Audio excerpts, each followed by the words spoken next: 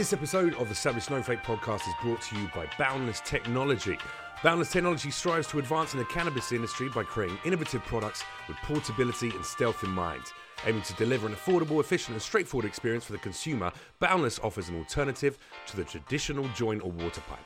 Enjoy the taste, smells and effects of cannabis at lower vaporization temperatures with Boundless Technology products. Use coupon code SAVAGE for 10% off all Boundless Technology products at bndlstech.com.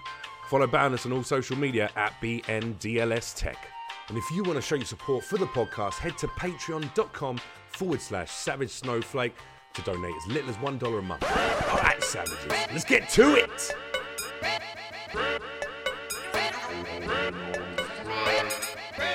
Savage. What's going on, savages? Welcome to another episode of the Savage Snowflake podcast with me, Jeff Leach. Danny Leach, I'm back again. Looking, I don't know, I look like a sweaty monk today. I feel like my five head is getting bigger and bigger and bigger every single fucking episode. Fortunately, a man well for you. who's got more powerful hair than I think I'm ever going to have. Actor, writer, director, producer, owns production companies, voices pretty much every single co-owns. Pretty much voices, I think, every character on TV in every animation and video game known to man now. That's hyperbole. We're going to get into that. It's Mr. Seth Green. Thanks so much for being here, man. Thanks, Jeff. Good to see you, man. It's good to see you too. The last time we saw each other was at wrestling. I'm sure that makes a lot of sense. Yeah. You're a huge WWE fan. You even guest hosted, didn't you? I did. I was the first celebrity guest host of Monday Night Raw. Okay. It's one of the greatest nights of my life. You weren't tempted to like don a little spandex, jump up on the ropes and maybe... I was in some pretty normal looking sweats, but I for sure jumped up on the rope and did like this stuff. I antiqued pretty hard to try and get put over. You know, I used to host this thing called Lucha Britannia back in London, and it was a Mexican wrestling meets WWE style. It was like American wrestling meets Mexican wrestling style fusion show. And it's very big still out there. They have classes. They teach new people how to wrestle. And there's nothing like that adrenaline. It's fucking insane. Yeah.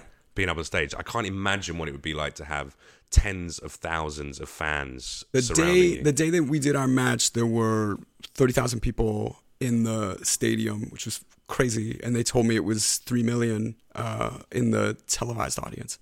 But I was also in a spot with all of their top talent, and so I was well handled. Okay. And who I was wrestling also that day. Who were the? So I was in a 6-man tag team. Okay. In 2009 with John Cena and Triple H against the belt holder at the time, Randy Orton, and The Legacy, which was Cody Rhodes and the young DiBiase. Yeah. But it was insane. It was insane. And you've been a fan since you were a kid, I'm guessing. I'm super into it. I love it as a entertainment platform. I also really appreciate it as what it represents in zeitgeist. And also because I can't help but study the mechanics of stuff. I've been attentive to how they've evolved this business over the last 30 years and what it's become and how much it took to get it there.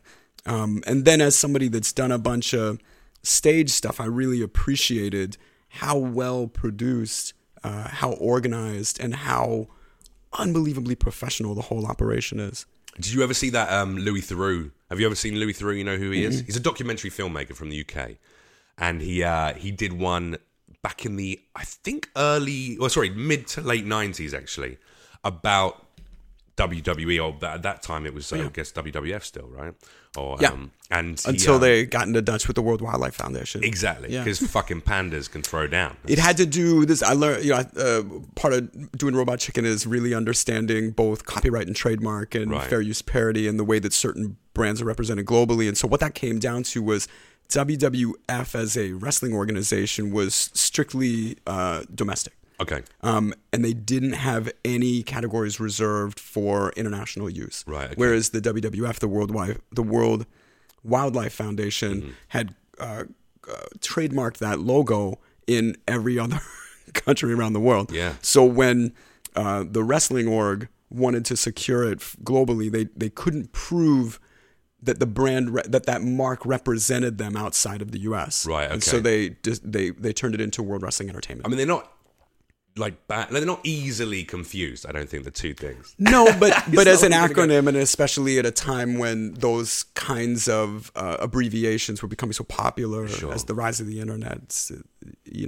brand confusion. Well, he did this documentary, and at that time, they were still refusing to acknowledge that there was any kind of scripted element to what it was. They weren't entertainers then; they were still predetermined. Athletes. Yeah, I wouldn't say it's scripted, Oh, no, especially having sure. been on the inside of it and seeing the way the spots get put up. We didn't rehearse. We were just sort of organized, and then a lot of shit happened. That I was like, oh my god, what do I do here? Was there any point where you were scared? Was there a moment where you were like, oh fuck, this is happening? Yeah, to there me, was I'm not definitely sure. a moment where Randy Orton, where his size 13 flat-soled boot makes contact with my solar plexus and entirely knocked the wind out of me in front of 30,000 people. I was like, oh my god, I'm gonna guy's trying to die. fucking I'm kill gonna me. die in front of all these people.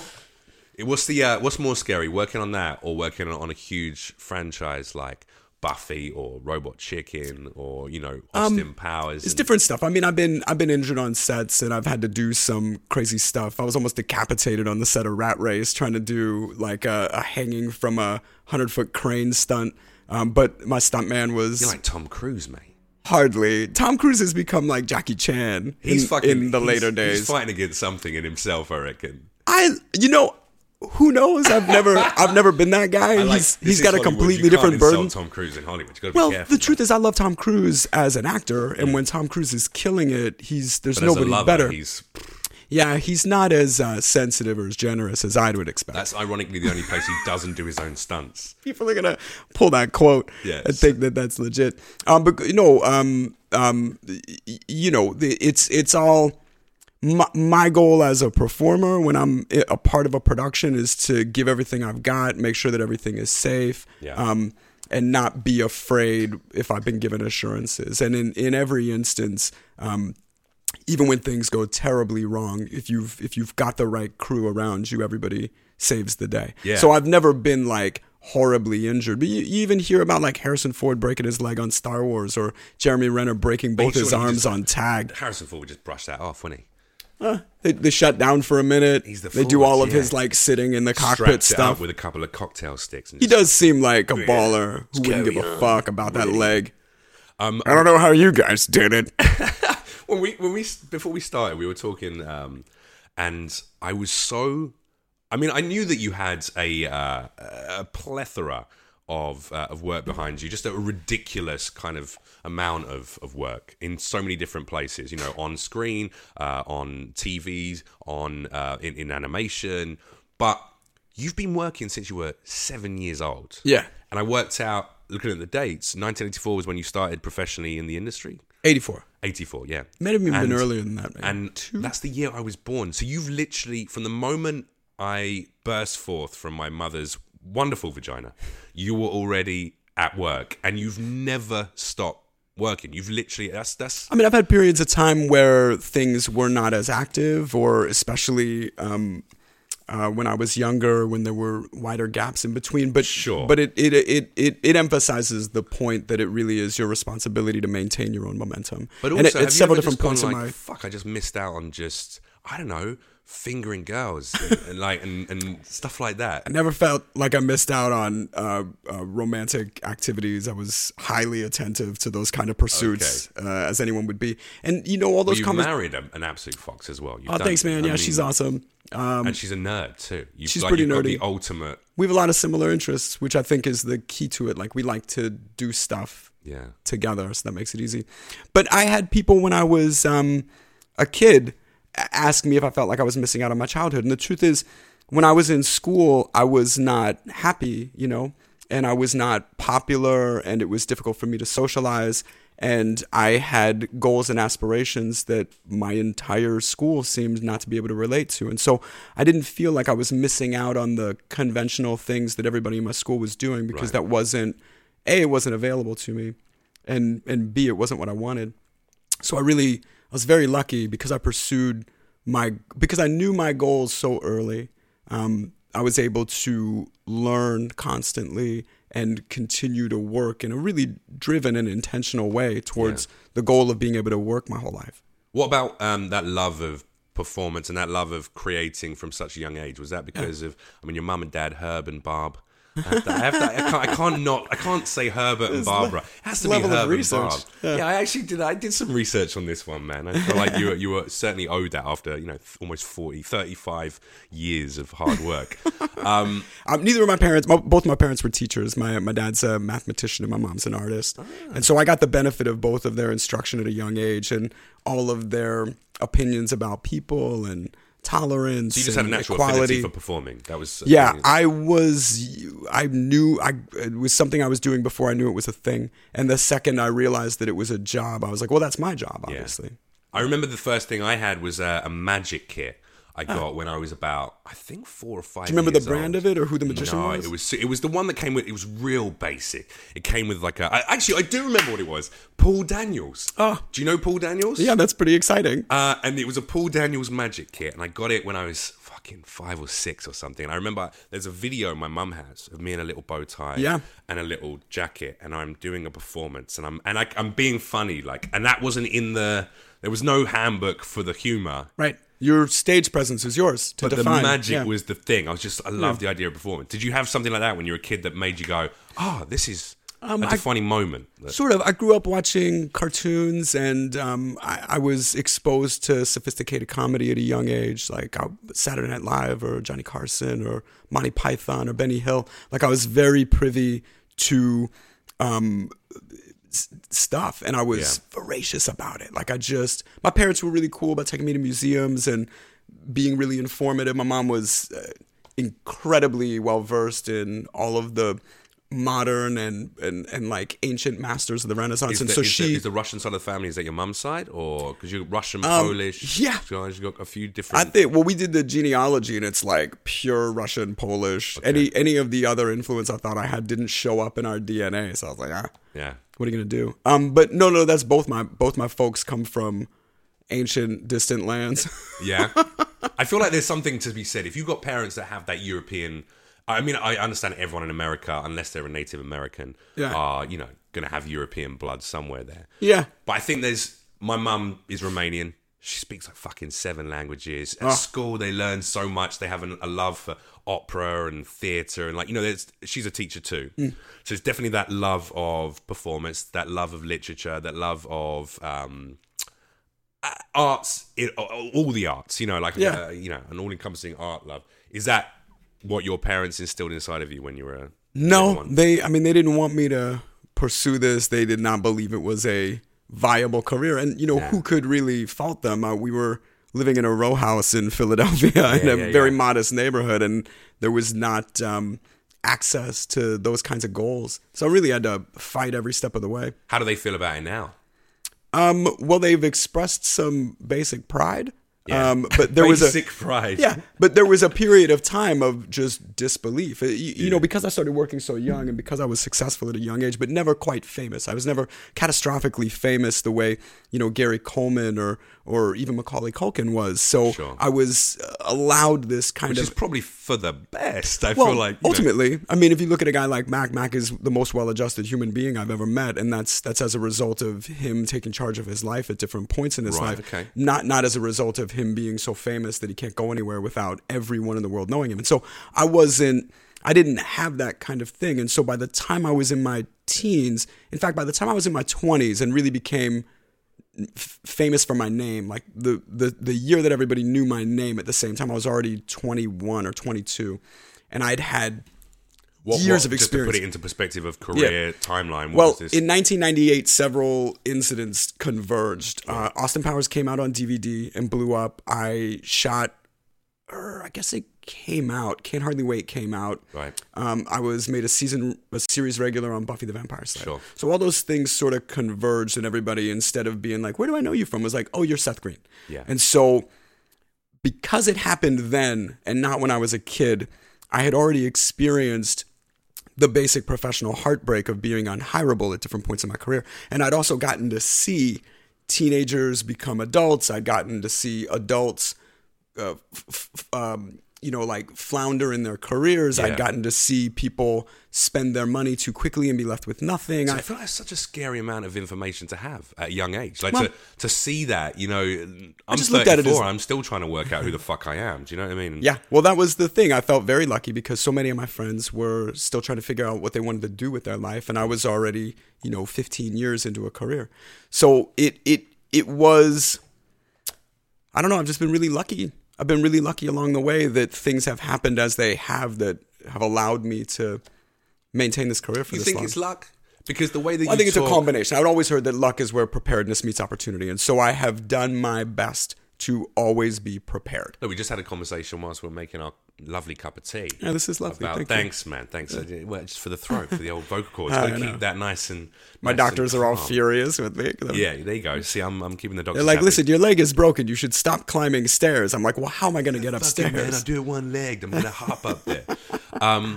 But I think there's I'm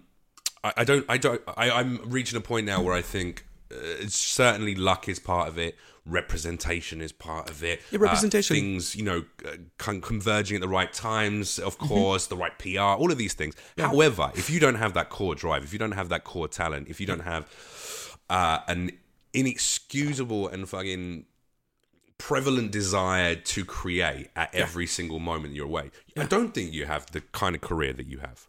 No, I say all the time, I'm just as susceptible to crippling depression and desperate insecurity as any other person. And it really is how, by being able to work through those very basic human emotions, not taking stuff personally, continuing to swing even when you feel like, what the fuck am I doing here? Like that's what keeps you going. That's what keeps it. That's what keeps you in the game. Did you find a point where you realize what causes those moments, those really down moments? Because depression can be instigated by a very simple set of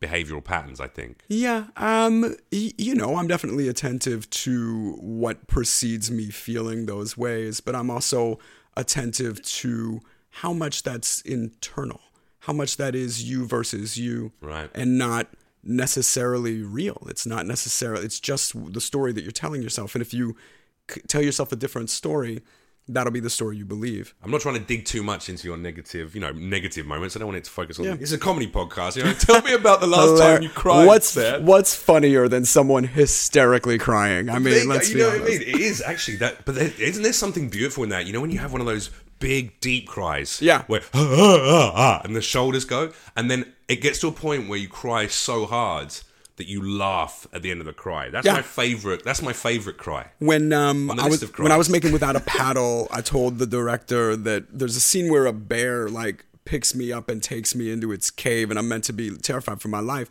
And I said to the director, Steve Brill, I want to be like hysterically frozen crying, like real tears, because I think that's going to be very funny. And before we shot the scene, Anchorman came out, and Will Ferrell has this scene where Jack Black kicks his dog off of a bridge, and then it smash cuts to him on the phone, In the ugly phone crying. booth, yeah. And I'm watching this happen. I'm like, God damn you, Will Ferrell! I was gonna coin this moment, and here it's brilliantly executed He's in a way. famous for that, always stealing people's ideas just before they do it. Well, I could hardly accuse him of stealing it because I'm accusing him we'd of never stealing spoken it, and it really is just an example of how often people are thinking the No, same he's notorious thing. for that. He cruises other sets and Stop finds that. that. No, it's true. That's story. not true at all. No, 100%. He is the nicest, most generous man. I'm starting that rumor. No one's gonna believe that. Will Ferrell is a global treasure. Will Ferrell's definitely on my list of people that I love at my. You have that ultimate dinner party Yeah, collection. Will Ferrell's on there. I love that guy. Do you have an ultimate dinner party guest list? I guess I don't. You've met them all. No, not even in that capacity. I've met quite a few people, and I definitely appreciate all those opportunities. But I haven't. I've never made that list of like, oh, I would really, really want this night. All right. How about someone who unbelievably undercut the preconceived notions you might have had of them before meeting them, and then you met them and you were like, oh, fucking hell, you're amazing. I don't know. I mean, there's always people that sort of surprise and impress you. Chris Pine was one of those guys who I always thought was a great actor. And then he came in to do Robot Chicken, and he was very, very funny. And I was like, oh, man, it's almost unfair that a guy this pretty and talented is also hilariously funny and good at improv. Yeah. But, you know, with those kinds of guys, I always realize I'm not in competition with them in any way, shape, or form. And we're always best when we team up. So I was like, ooh, good to remember. I'll find any opportunity to team up with that guy. Yeah. I think there's, I don't know. I don't know if this is true of all people in the Hollywood industry. Zac Efron's the same way. Oh, really? Kid who's like shockingly talented and incredibly nice. And fucking that body, mate. I swear to God, mate. Yeah, he's put a lot of work into that. Yeah. I've always thought that kid was great. I got to meet him on the set of for Zac Efron, I think. Would you? I wouldn't want to I wouldn't want to have sex with him. Sure. But I'd jerk off in the same room as him. Okay. Do you know what I mean? Like, I'd be comfortable just... You want me to pass that intel on? Or trying to make that contact? Send him a photo. Just like, you know, tell him, like, just why not? Just try it once. I met that kid, I think, before he turned 18, or maybe just after. He was on the set of 17 again. No, but I didn't like him when he was young. Oh, really? I'm not talking Have young you Zac seen Efron. 17 I'm again? talking You should see that movie. He's... Like, that movie has no business being as good as it is, and his performance in it is really incredible. You see that a lot, right?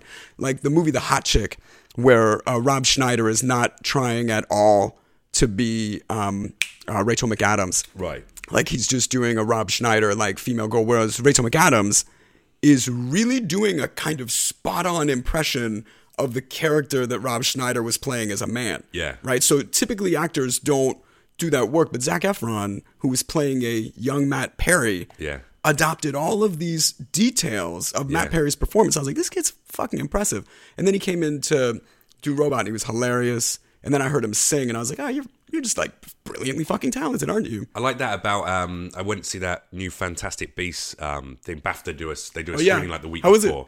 Wonderful. My buddy Dan Fogler's in that. He always crushes. Oh, really? Yeah. Which one? Who was he? He's the big guy with the mustache, the baker. Oh, okay. Fuck yeah. He was good. That kid. My buddy Callum Turner's in that as well. He's been blowing up. It's amazing. Out of nowhere, he was a male model as well. Fucking cunt. Actually, fuck that guy. It just goes to show the game has changed entirely. There's no preconceptions that are applicable. There was some nepotism involved with that as well. His mum was very connected, and he decided to go into acting. But how did he do? Oh, yeah, good. You know what I mean? Because that's really the test. I'm using a high voice because, like, good. I think everybody, you can't fault people for the opportunities they get.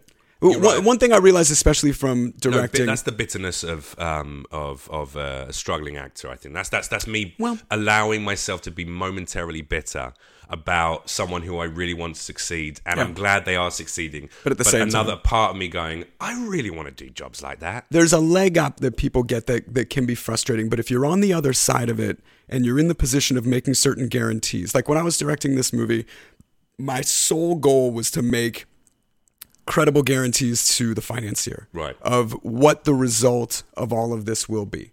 And so to that end, I had to stack the deck in my favor with a DP, with a cast, with producers. Like, I could only hire people on it. Which project is this? This movie, Changeland, that I shot last year, that we're trying to figure out the distribution for at the moment. But it's really that idea of, like, when you're in the position of making guarantees to everybody, you cannot take risks in certain categories. Right. And so it comes off as nepotism, but it really is the comfort of your own personal guarantee of whoever you're employing. Dude, I have no issue with someone who's worked with people that they think are brilliantly talented on previous projects, or they've met and they've loved their work, bringing them in on another project. That makes absolute perfect business sense, you know. But it's always hard to hear that, like, somebody's dad, who's Steven Spielberg or whatever, meets their kid's friend and is like, this kid's hilarious, and put them in the movie. You're always like, but they didn't even audition. They just showed up at some. I'm not upset about that. I'm not even trying to choose my words carefully, but the way to explain it is I'm never jealous or envious of someone's success. I think I'm happy to see good, talented people succeed. I think that's beautiful. And good people. Like, that's makes me most happy. There's another part of me that also goes, I want to do that. Yeah, That's not it jealous. is I'm not always angry that. at It's the I want the same opportunity. I would love to do those things. That's all it is. Yeah. You probably get Plus the thing that his cheekbones. He is a cunt. He's too fucking beautiful. He's too fucking beautiful and too talented. well, the thing that I realized is no matter how far up that chain you go, Yeah. you're always kind of feeling that way about somebody. Also, Zoe Kravitz is in that movie. Have you seen Zoe Kravitz? I saw her in the Mad Max movie. Oh, she's so fucking hot, man. Oh, she's very pretty. So attractive. Yeah. Yeah. Which makes sense because Lenny Kravitz and what's her mum? Who's her Lisa mum? Bonet. Lisa Bonet. It's Yeah, like, they're both it's- like proto-human. Yeah. They're ridiculous. She's truly one of the most beautiful people on the planet. Yeah, it's insane. And she looks a little bit like Emilia Clarke, who plays Daenerys Targaryen. Oh, that's They interesting. have a very similar She so facial shape. predates Emilia Clarke for me that I never even think about, because I saw Lisa Bonet obviously on Cosby and then on Different World and in several movies. Oh, no, I'm and- talking about Zoe. Oh, Zoe. Zoe and Emilia Clarke could interesting. literally play.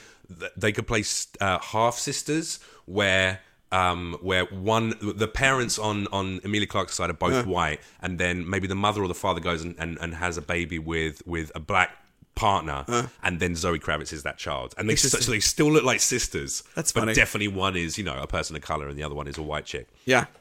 Yeah. Where did we start with that? To be honest, I was masturbating a lot yesterday. Oh, yeah. and I just Yeah. it's still in all my your head. all your tear sheets, The your residual. Well, I wall got of a picture her inspiration. up here. I got Emilia Clarke over there. A nice painting I got Oh, from yeah. Comic-Con. In fact, we first met right at I think San Diego. San Diego, Comic-Con, yeah. Comic-Con on a balcony, hanging out with some people. You were there with your brother-in-law. Oh yeah, that was a wild night. That was a fun night. That was a period in time where I realized I had too many blowout events close together. Right. Like there was a period of 3 or 4 years where we went to San Diego and New York Comic-Con, which are, July and October. And then we had several other things throughout, including big press pushes. And there was this not an obligation, but an opportunity for all of these people, like upfronts, everyone is there, and so you wind up drinking a lot. Never been to an upfront. Oh man! But this is where when you all go that on TV. happens This in the is same. just for people who don't know what an upfront is. Sure. This So is- when television was based entirely on ad-sponsored content, which means that Tide or Ford buys a certain amount of upfront commitments to advertise against programming, each one of the networks put on a big display for all of those advertisers it's like a trade show of TV shows, isn't it? Almost for it the is, but advertisers, it's basically advanced commitments to advertising, and all of that capital is what supports the production throughout the year. So the networks, and it's changing now because there's so many subscription-based video on demand platforms that it's slipping slightly, but people still want a free format, and most people don't mind watching advertisements. So there is still an upfronts program, but it was that it was several big events every year, all year. And when we saw each other, I was like, I am just drinking too much too often. I'm like out late too much too often. Yeah. It's exhausting. I think no, it was. I mean, it was a fun night. I remember staggering out. I think your brother-in-law was a little boozy, and I remember looking after him a little bit. Yes, there was a hilarious moment where my brother-in-law, where we arrived at some hotel party, and it was a guy from Assassin's Creed. He was playing Jacob Fry in Assassin's Creed. I'm glad you remember. There's very little details I recall about that, except that my brother-in-law was like, I'm going to nap on this couch for a minute. And I was like, oh shit, he's passed out for the night. Yeah. And then less than 20 minutes later, he was like, I'm up. I'm raring to go. And I put a jacket over him, and I think I brought him a glass of water. and then he had a nap for about a good 20 to 40 minutes. Yeah, and then he was... And we all carried on hanging out. Wild for the rest of the night. It was and that amazing. was it, then he was up. Yeah. That was a crazy night. I'm pretty sure I stole a golf cart that night. You did? You stole a golf cart? That sounds like me. I staggered home. It took me ages to walk home. I didn't know where the fuck I was. I was on another planet. It was good fun, though. It was very good fun. Do you get time to enjoy yourself anymore? Because with the schedule that you have, it seems like... I don't know. I'm feeling like I'm at this point a little bit where you want to have fun, you want to go out, but then you go, how's that going to impact the next day? It is critical to stay professional. It is critical to be honest about your limits and to know at what point you're damaging your work. Yeah. Weekends like that, where your work is panels or meeting people, that becomes a really manageable responsibility, even if you've stayed out all night. Sure. But then also to be sparky and have that conversation the next day, and entice the audience who are there to see the the super fans who are in this room. Going, well, I don't show up in sunglasses with a hoodie on, going like, "Turn on the lights." I'm always engaged. You could. That'd be the most rock and roll thing. Really, not me. No. Yeah, my rock and roll comes out in other ways. Did you blow out when you were a college kid or when you were younger lads? Did you ever have? I didn't start drinking till I was 28 years old. Fucking square, unbelievable. Why? It wasn't a thing you ever did. I had alcoholism in my family, and so it was never attractive to me, and I didn't appreciate that alcohol could be consumed in moderation. Okay. Yeah, that's fair. It always felt like one or the other. It's the same with England. We're a nation of binge drinkers. Yeah. I started drinking heavily when I was 13, so I've never known a life without heavy drinking, and it's now at this age that I've decided to go, I don't think it has a place in my life. Yeah. I'll have a drink under the right circumstances now, but I'm making There's a difference between a few glasses of wine and, waking up, going to bed at 8 a.m, trying to order more Coke from your fucking dealer. That's never been me. No. I've never been so bound to substance that it precludes me from working. Like my work has always 44 been. now? Yeah. And you look 34, and I'm 34, and I look 44. That's the reason why. Well, I've also never gone a day without sunscreen, and I think I think that has a huge effect on the state of my skin. Do you like being in California though? Have you embraced the California lifestyle, beaches, weed, that kind of thing? Is that? I like both those things, but again, in moderation, under the right circumstances. Yeah. I think it's quite a different place to be here. It's quite different. Socializing in LA is very tied to work and health, whereas New York City, or I'm assuming back in Penn State, in Philadelphia, probably growing up would have been a little bit more. Well, I moved out to LA when I was 16, and pretty much grew up amongst young kids in family. Stayed back in Philly. Yeah. Okay. So for a period of time, 16 years old on your own in LA. I was just really fun. I mean, it was great. It was great. I didn't go to college because I was working, and I sort of had my collegiate experience across all the other teenagers and young 20s in the industry. Did you have an adult kind of looking after you, or was there some kind of... I mean, I had a variety of guardians, but I was responsible for getting to auditions or work myself. I was responsible for, getting apartments and doing the average stuff. This is how our lives are so different. When I was 16... I was just drinking Red Square and fucking smoking weed in graveyards. You know what I mean? But I'd also been professionally working over 10 years, and I was I know. I was really determined. Really determined. Yeah. And at 7, what was that first opportunity? Because you said your parents tried to not push you away, but they were careful about. We're not sure if acting in the Hollywood industry is really what we want you to go into, or even if it was possible. So how did you get that first gig? Because you must have gone to an audition. You must have done something that landed you. I took on-camera training classes at a school in Philadelphia. Right. That was run by the husband of a talent manager that represented people from the East Coast in New York. Okay. And the process is a little different there. Actors freelance. And so for commercial auditions, you get called in by a particular agency. You're not represented by an agent. Right. Okay. And so, BBD&O is doing a Smucker's ad, and they call in a bunch of, what's Smucker's? Jelly, jam. Oh, okay. They call a group of 7 to 10 year olds, and I'm the little redhead that can read copy really clearly and looks like a fucking 5-year-old, and so I got a lot of stuff like that. But that was it. I took this course. I got to audition for the manager. She hired me, sent me out on auditions, and I was lucky. I got the first 3 jobs I went on. Fucking hell, man! I just can't imagine being that well formed. That's probably the right word. Well formed at such a young age. It sounds like you have had a wonderful mental capacity from a young age. I don't know. Maybe.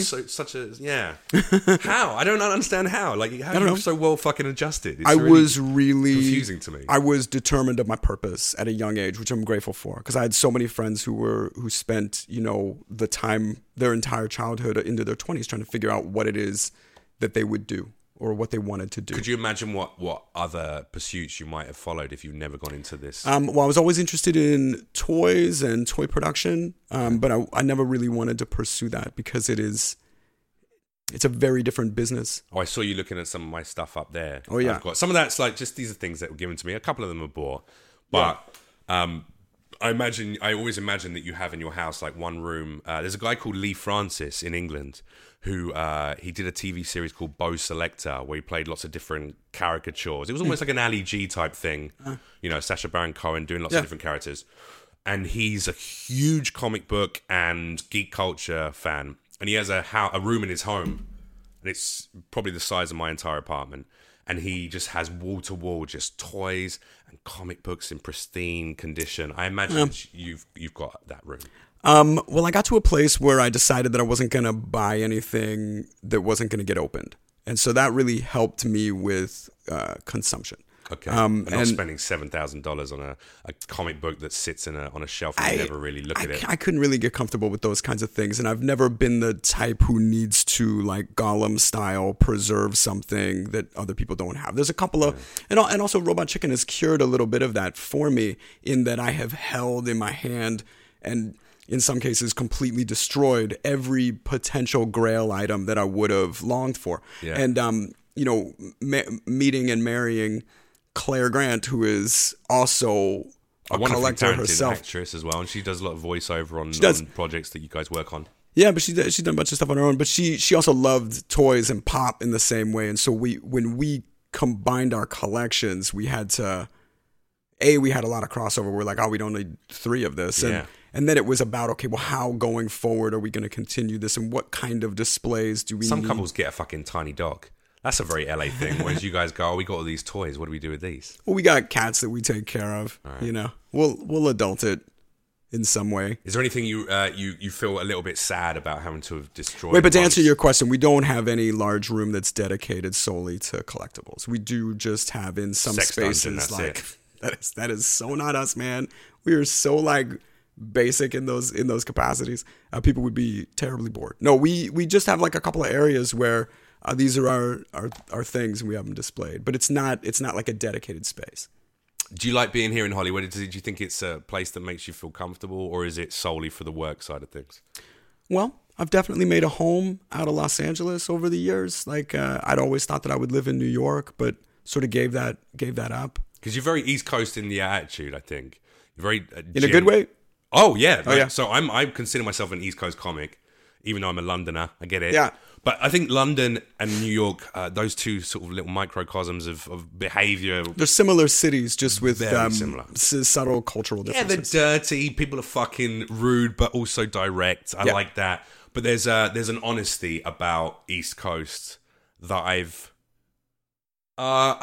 was gonna say that I haven't found here in LA, which is not true. My close circle of friends are incredibly open and vulnerable, and that's very attractive. I think a little vulnerability in this city can go a long way. Sorry. But you come off like an East Coast guy, in terms of honest, straight up. I've never felt like you've minced your words, but then you're also, you're genuine. You're a genuine, sweet guy. I've been doing interviews since I was a kid, and I've seen my words. It's not an interview, mate. It's just a chat. No. I mean, I've seen my words reflected in print over and over again, which has made me very aware of how carefully you need to choose your words. And so I am very specific with what I say because I see how much words affect whoever you're saying them to. And so I am very careful about that. I've always found, since New York is not solely dedicated to entertainment, you have a variety of interactions with a variety of type of person. Right. And they're from all over the world in different pursuits. And so you don't feel any gravity to your own work. You're just a participant. Whereas when you come to LA, such fuss is made over the entertainment industry and the entire town is dedicated to it. Even the people working at Starbucks are like working at Starbucks for the studio. It's just a different kind of focus. So most people come out here to work in the entertainment industry, and as a result, that's everybody's focus. That's everybody's topic of conversation. I put you within even though you've done lots of projects that were dramatic roles rather than comedic roles, obviously over the last few years, you've certainly been a prevalent character within so many huge hit and cult comedy creations that I see you within the world of comedy. You know, you're a funny guy. Well, and I love stand-up too, so I think because of my interest in that. Well, stand-ups have a different responsibility. Like, I don't carefully choose my words. I carefully deliver them based on what I truly feel. And then if someone's offended by that, I go, that's okay. You're allowed to be offended. Yeah. But that doesn't change that what I was intending was to make people laugh. And if you're offended by it, that's your personal decision. Whereas there's a struggle between that and the actor, which is obviously you have to don't say that on social media because God, that could lose you a fucking job with Disney down the line or something like that. You know. Well, I'm always, isn't that funny? The way all of our jokes have been sort of weaponized. Oh, fuck yeah! I saw there's a quote on your Wikipedia actually, which is you talking about religion. And right, I've seen that quote. I'm not entirely sure that I said that. But I also... It's on the internet, dude. It's 100% real.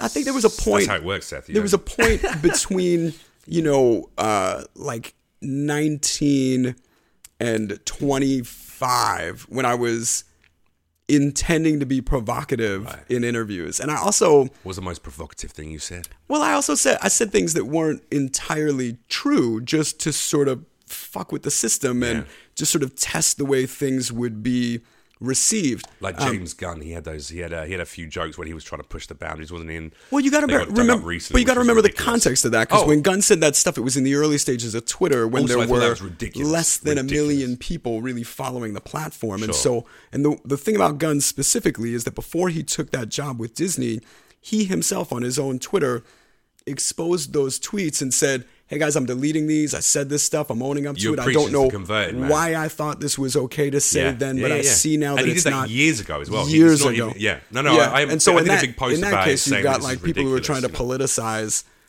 their own crowd outrage, and people are very selective now of taking quotes out of context, applying them to a particular situation. It's like general anarchists and troublemakers that are like, they just want to see how powerful their messages can be weaponized. And I think that's really dangerous, but it's going to be up to each of these individual platforms to figure out how they police, because Twitter is not obligated to free speech or equal share of time the way that politicians are, or the way that other free speech platforms are. Twitter is a business. Yeah. And so they can pick and choose exactly who they want on it and what messaging they want to support. And so allowing people the access to one another is a great thing in that you get to meet and exchange ideas, but allowing people to simply attack and hurt other people, that's not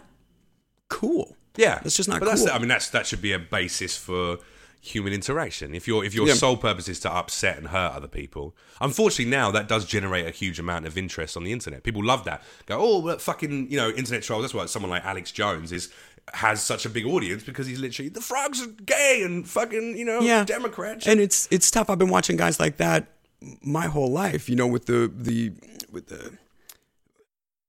lessening of laws about the way that news is reported. There used to be a Fairness Act in place that prevented anyone with a broadcast license or anyone who was broadcasting, because the means of broadcasting used to be so categorically different. It prevented them from presenting false information as if it's factual news. And so you've got the rise of talk radio and everything from Art Bell to Bill O'Reilly, and they all hide under the auspices of it's just entertainment, but it's presented as news.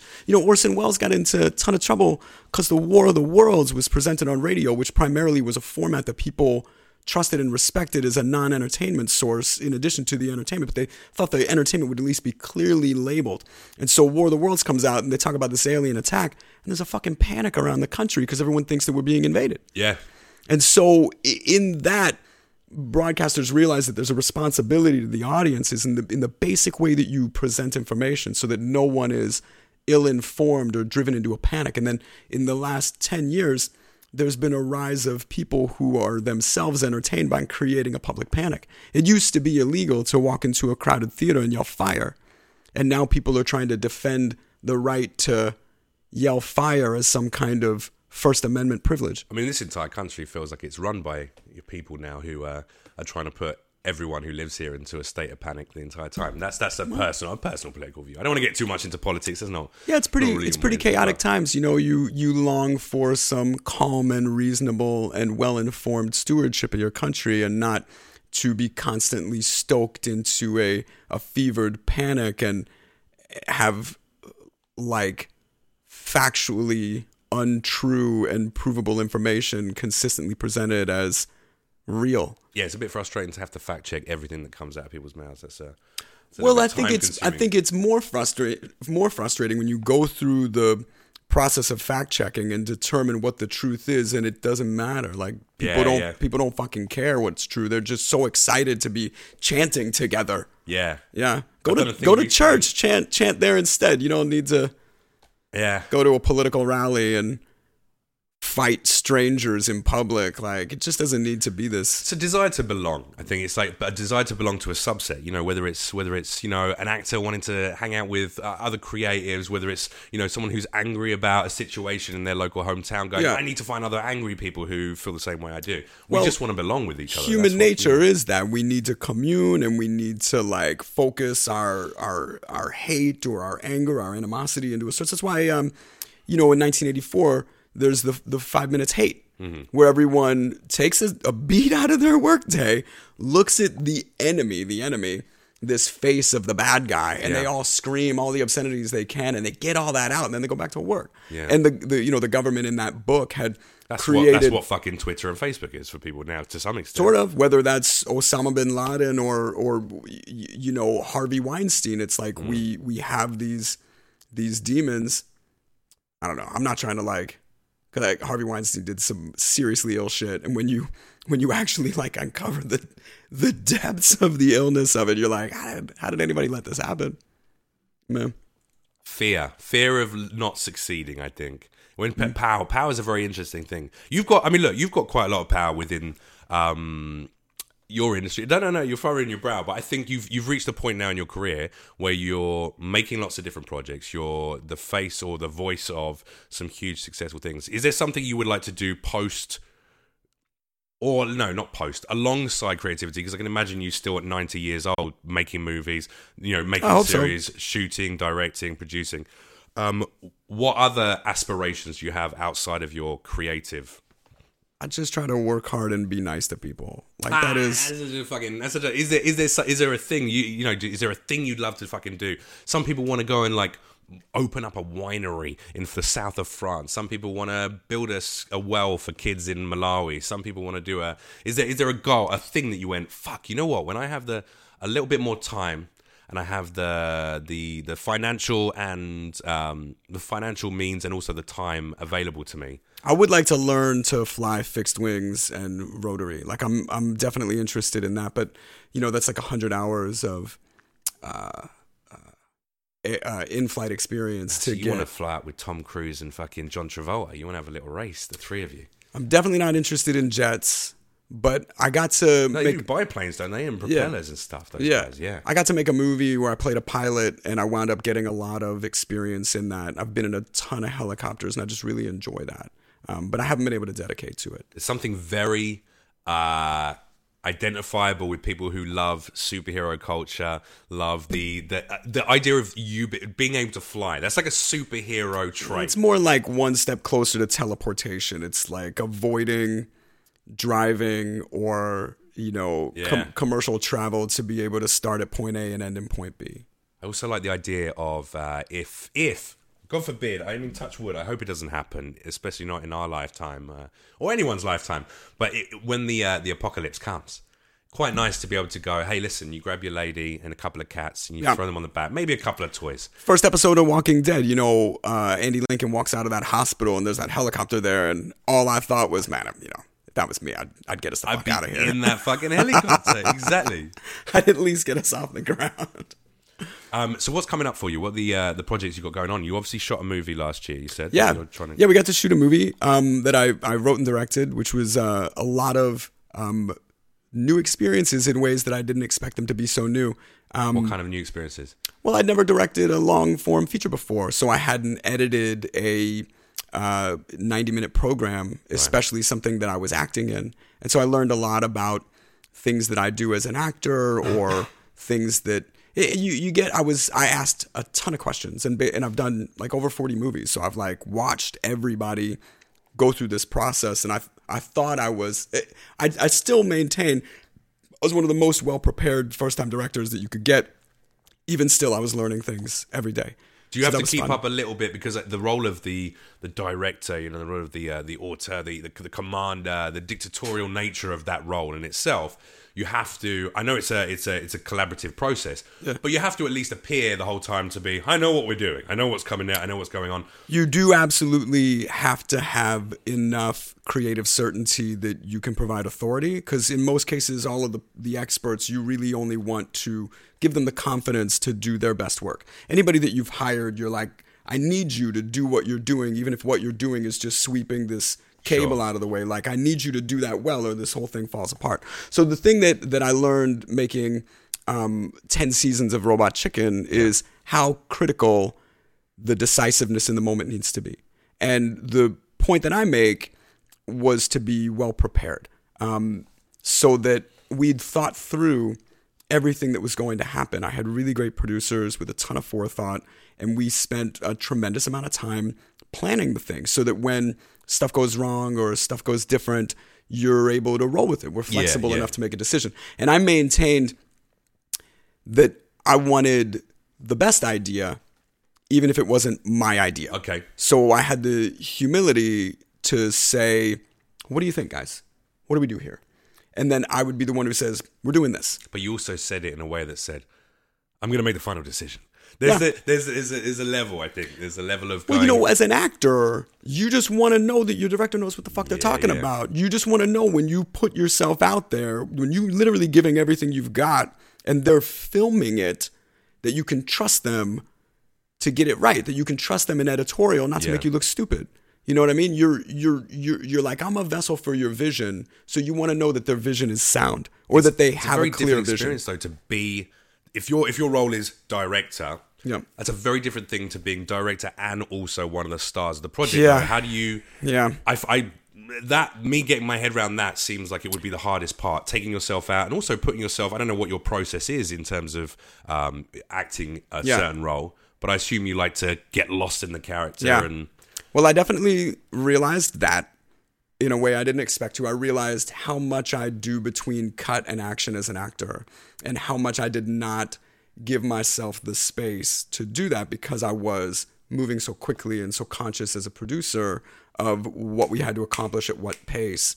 And then as a director, what I needed from a particular moment. So I didn't give myself the same leeway to discover. I really only hit the beats that I'd already written as I'd expected them.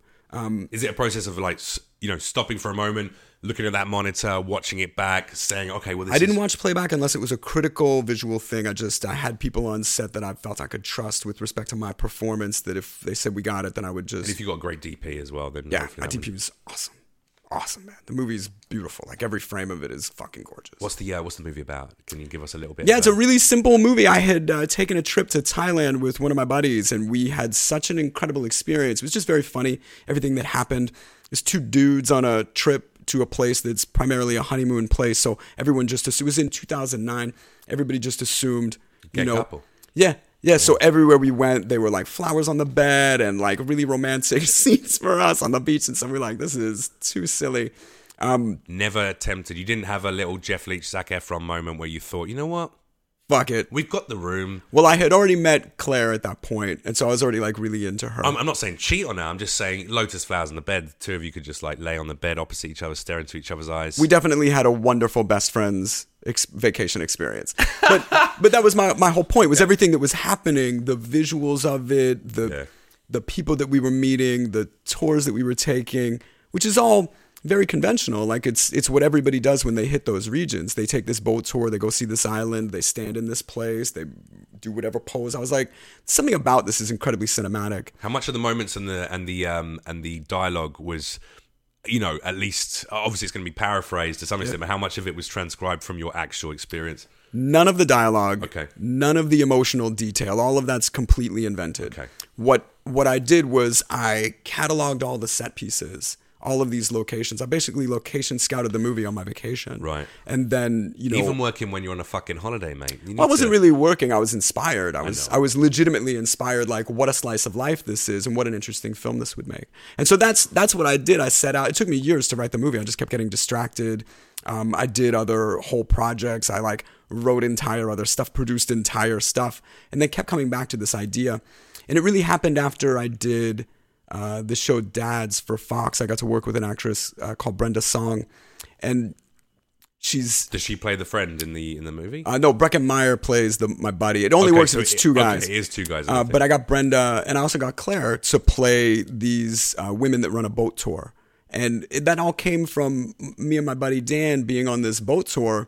And like the girl that ran our boat tour was hilarious. And she was really well practiced and had this whole thing. And everybody on the boat was like, I'll never forget this girl. I was like, this is a fucking character in this movie. And when I met Brenda, I was like, I should really get back to that project. You'd be perfect for this part. And she gave me a little bit of inspiration to write that character in a very specific way. And it like solved a problem for me thematically. And so I got down to it when we wrapped that show, just getting that script written and then working to get it financed. Did you, I'm assuming there's a romance story between the two guys, maybe the two ladies. Well, no, so the plot of the movie, because I needed a plot, because no one's going to go see a movie about an actor on vacation with his producer buddy, like taking a trip to Thailand. And so I came up with this idea of a guy, because the whole thing takes place over 48 hours. So I came up with this idea of a guy who prepaid a second honeymoon for a failing marriage. Right. And on the eve of surprising her with this grand gesture, he discovers she's been having a year-long affair. Right. And so instead of confronting her, because he's kind of a coward in the moment, so in shock, he collects his old best friend, who you come to discover he's a little estranged from, and they go on this romantic honeymoon trip to try and figure out what he should do. Right, okay. Yeah. I think if there's ever working with someone that you're actually intimately involved with as well, you know, being married to one of your co-stars. Yeah. If you ever have any scenes together where you are romantic, they always say that you can tell when people are actually together because the romance, it looks less romantic than if they're not. Does that make sense? You know, Maybe. What the old adage is, if two actors are fucking each other off screen, then on screen the romance looks less romantic. But then if they're not fucking, then the romance scenes look really... Well, as somebody who's done a bunch of romantic scenes, I am usually fairly technical with respect to what position we're in and making sure that the girl is okay, because it's like an incredibly uncomfortable situation. Have you ever had one of those little bags over cock and balls? Yeah, I had one of those once in a movie. It's a very weird situation. But a dildo put in my ass. I mean, she didn't actually do it. Obviously, I didn't go that level of method. But that's funny. But those little cock pockets, like a little. Well, you feel very stupid. Ewan McGregor said something really smart, which is that when you're the naked person on the set, you'll be more comfortable than everybody else around you. And so anytime that I've had to be like naked or close to it, I understand that everyone else is incredibly uncomfortable, and I love to exploit that. But in this movie, I thought it was the smartest thing that I could do. I wrote this part for Claire, and I wrote this part for Brenda. And so they both played those characters. And I didn't have any romantic stuff with Claire. I paired her up with Breckin Meyer. And the thing is, I've known Breckin over 20 years. We're very close, and he and Claire are very close. So I was like, this is going to work. You guys are going to have incredible chemistry on screen. Yeah. And all of us think about those things in the same way. So Claire and I have known each other for 10 years at this point. And before we were romantic, we had a lot of conversations about how it feels to be on set in a love scene. Yeah. And where our own personal POV is on that. And, neither of us, it's very easy to, when you feel those emotions palpably as your character, it can get very confusing. And so in this instance, I didn't feel any fear of that, because I was like, well, these are people who I know actually love and respect and trust each other. Neither one of them is going to take this over the line. Sure, of course. So in some cases, I would even fuck with them. Like, they had to kiss at one point. It was the first time they kissed. And I just didn't call cut. I just let it roll for a minute. Nice. And I saw them both get like really weirded out by it. DVD extras. There we Yeah.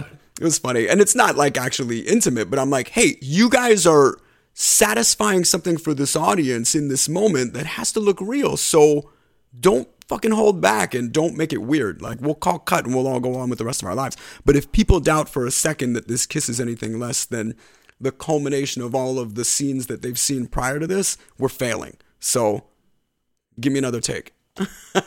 Kiss again. Do it. Do you have to draw any kind of creative line, you and Claire, in terms of, because you're obviously life partners, you know, and you will support each other through every facet of your life, whether it's personal or work. Yeah. But also because you're both in the same industry and in the same world.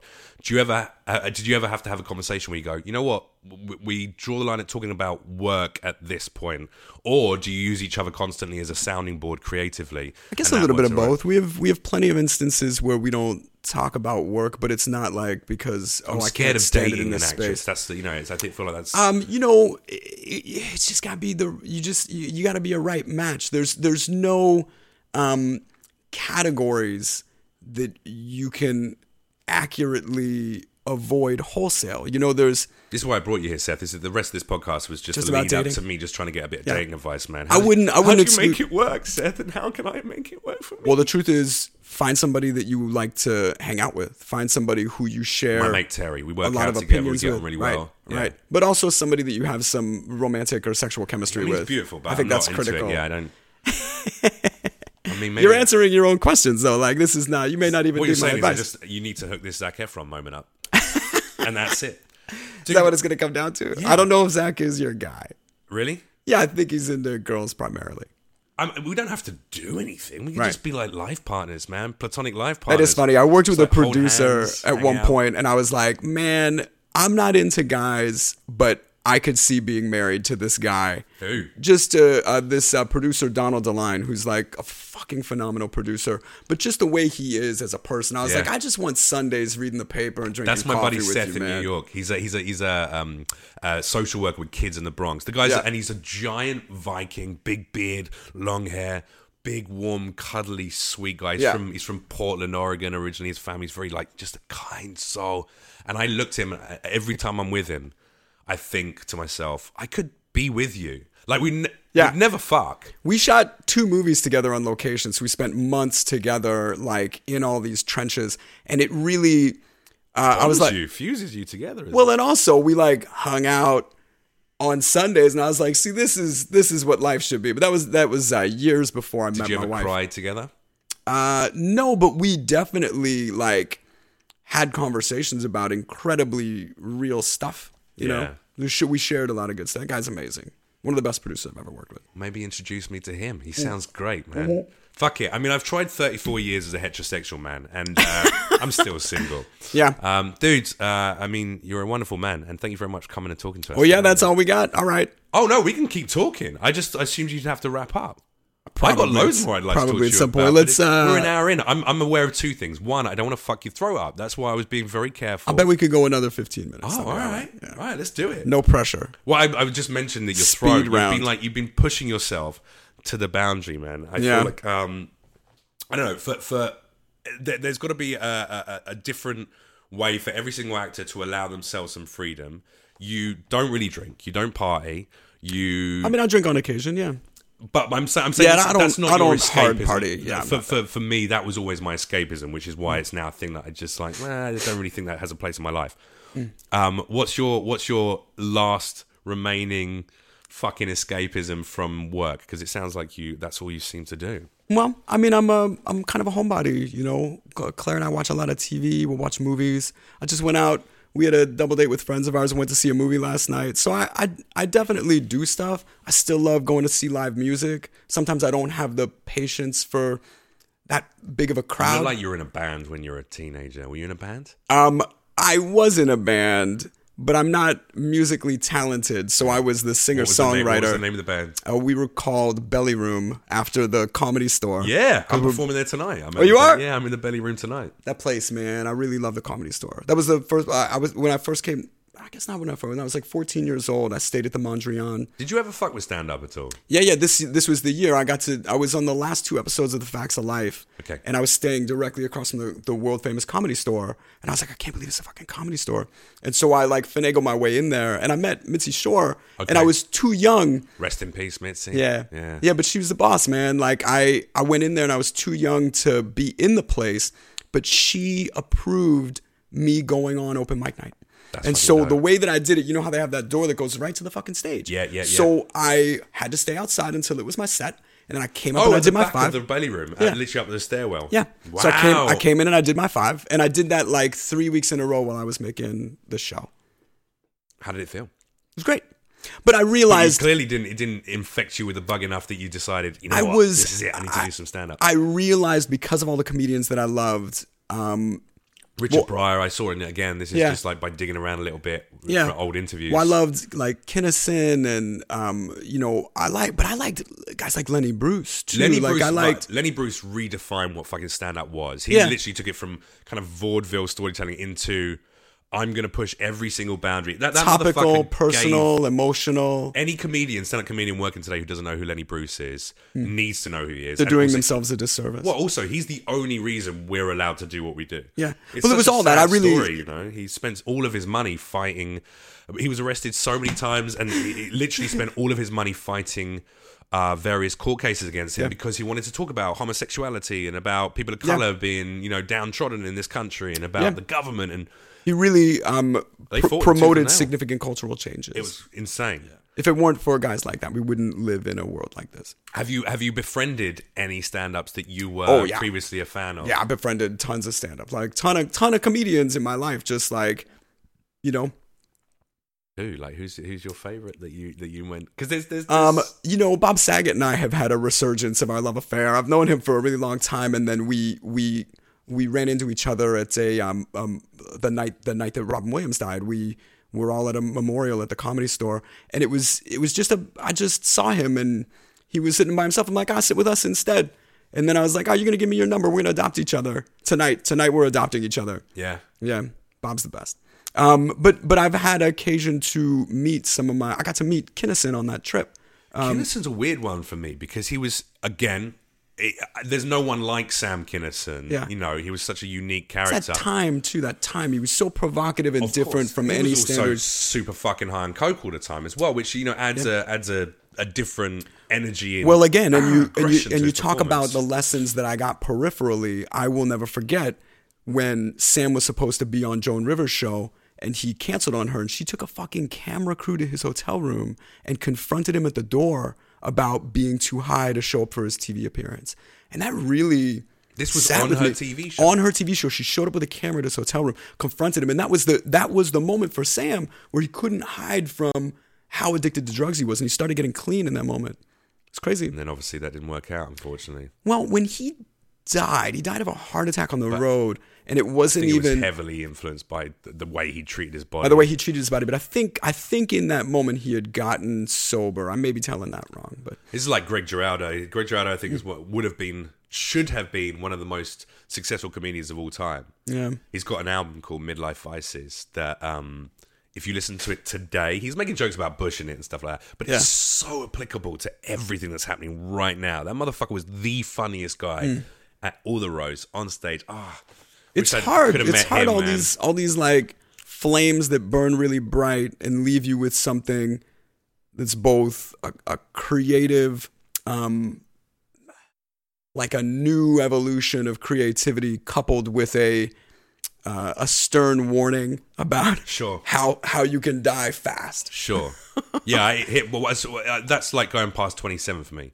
Once I started working in TV and then went past it, I was like, well, if I'm not successful enough to die at 27 now. Right. Plus, I didn't die at 27, so now I guess I just have to probably not do coke anymore. Stick it out. Yeah, I guess I should just like try run and get this longevity of career.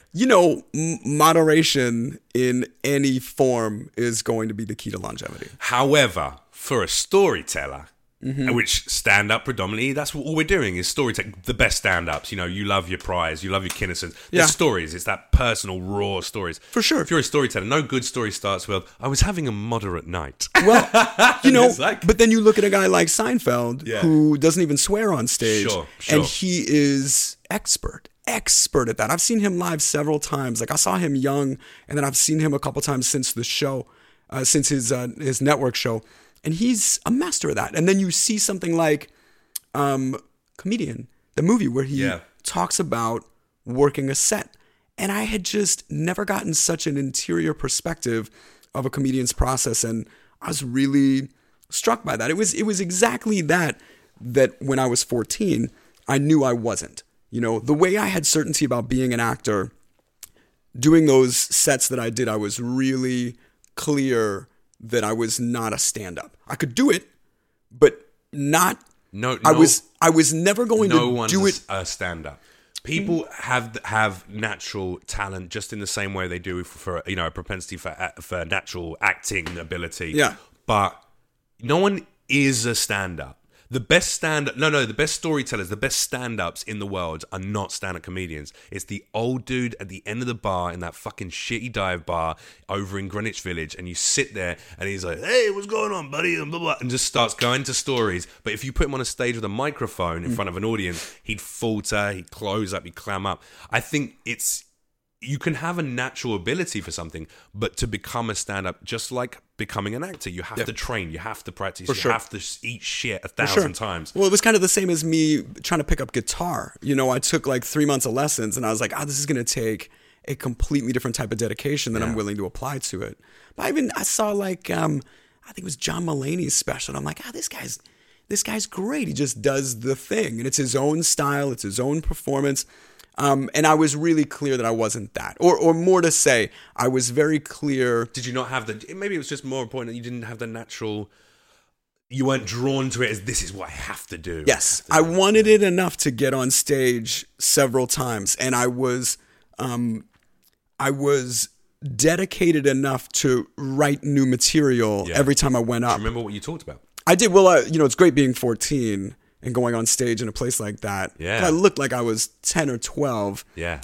And I was talking about very basic stuff. I was talking about the difference between Philadelphia and Los Angeles. Okay. I was talking about being under my mother's roof. I was talking about basic observations of a kid. Yeah. You know, the way that I saw stuff that adults did that they think is this, that actually is just this. Yeah. And it was very, very silly. And I talked about basic shit. Harry Potter, because, you know, old Daniel Radcliffe, didn't he lose his virginity at the age of 14 to, no, this is apparently what it is. He lost his virginity at the age of like 13, 14 on a Harry Potter set to like a makeup girl or a costume girl or something like that. You didn't have any crazy stories like that to... I mean, I did, but they're not public. Put that on fucking stage. See, that's what I would want to hear of 14-year-old kids. I'll save it for my memoir. No, I've been really great at maintaining a private life. Yeah. And the upside is that because I'm not like tall and handsome, and because my wife is not solicitous of celebrity in the same way. You're a handsome guy, and you're also a decade younger looking than you are. Which all I mean is this: the paparazzi tend to follow a particular archetype, and I've never fit into that. Like, you don't see the paparazzi chasing down Jack Black or Ben Stiller. Like, they're not. Having said that, Hugh Jackman, who I think, there you go, there's a guy I'm super fucking gay for. I would drop to my knees for Hugh Jackman. Hugh Jackman's pretty awesome. Yeah, but he keeps his private life very private. I think you can either court that behavior and court that kind of lifestyle, or you're hopefully mature enough, your life's good enough, you know, you're comfortable enough in yourself to go, I don't want to. Well, it's also, as an actor, you really want to always, you always want to be able to convince the audience that you're a different character. And if they become too familiar with you as a personality, then they won't be able to see you as this variety of things. Yeah, that's true. Yeah. It's true. You get typecast as the bad boy who's out rolling out of a bar at 6 a.m. People just, you know, I was so vocal about nerd things that people only start to see you as connected to that genre. Which means you can have those crazy fucking, you know, anal felching sex parties without anyone ever digging into it.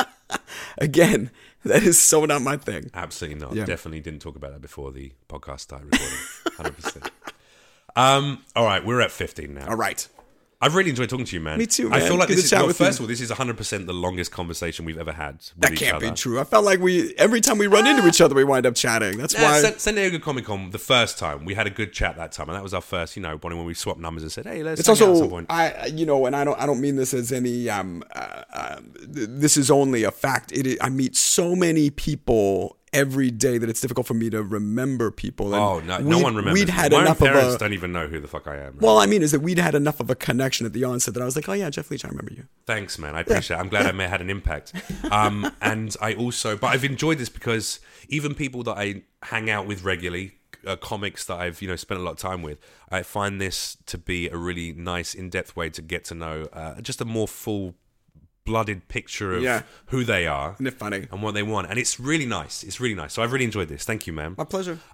So the film that's going to be coming out next year, I'm assuming. I hope so. Yeah, I'd love like up. March or April would probably be my best bet. But honestly, it's called Changeland. Okay. But it's not designed to be a massive thing. It's really not that kind of film. Well, that's just as well because we got about 14,000 listeners worldwide. It's not a massive. I'm not Joe Rogan, but yeah, I know that people who are watching this will be very interested to know what's going on. So that's going to be coming out maybe March, April next year. That's my goal. Hopefully. Yeah, we're meeting with distributors these days, trying to figure out exactly what the best play for it is. And what about on the animation side, etc.? What other projects we got? We're currently making the 10th season of Robot Chicken. We just finished the third season of Supermansion. We're starting a new show for Hulu that probably won't be out until mid next year called Crossing Swords. Nice. Yeah.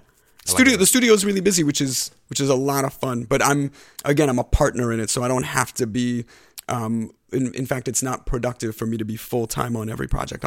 I'm able to be surgical where I'm most effective. Good. Well, I'm glad that you're getting to work on lots of different things because it's nice to see you in so many different things. Thanks, man. I wish you more success right on your life. And guys, thank you so much for joining us today. Savages, I'll see you next time. Make sure to hit subscribe, like, etc. Check out the merch as well. I'll put a link below. There you go. Look, Savage Snowflake t-shirts. Buy one. Support this. And thank you once again, Mr. Seth Green. Right on, buddy. Take care, brother.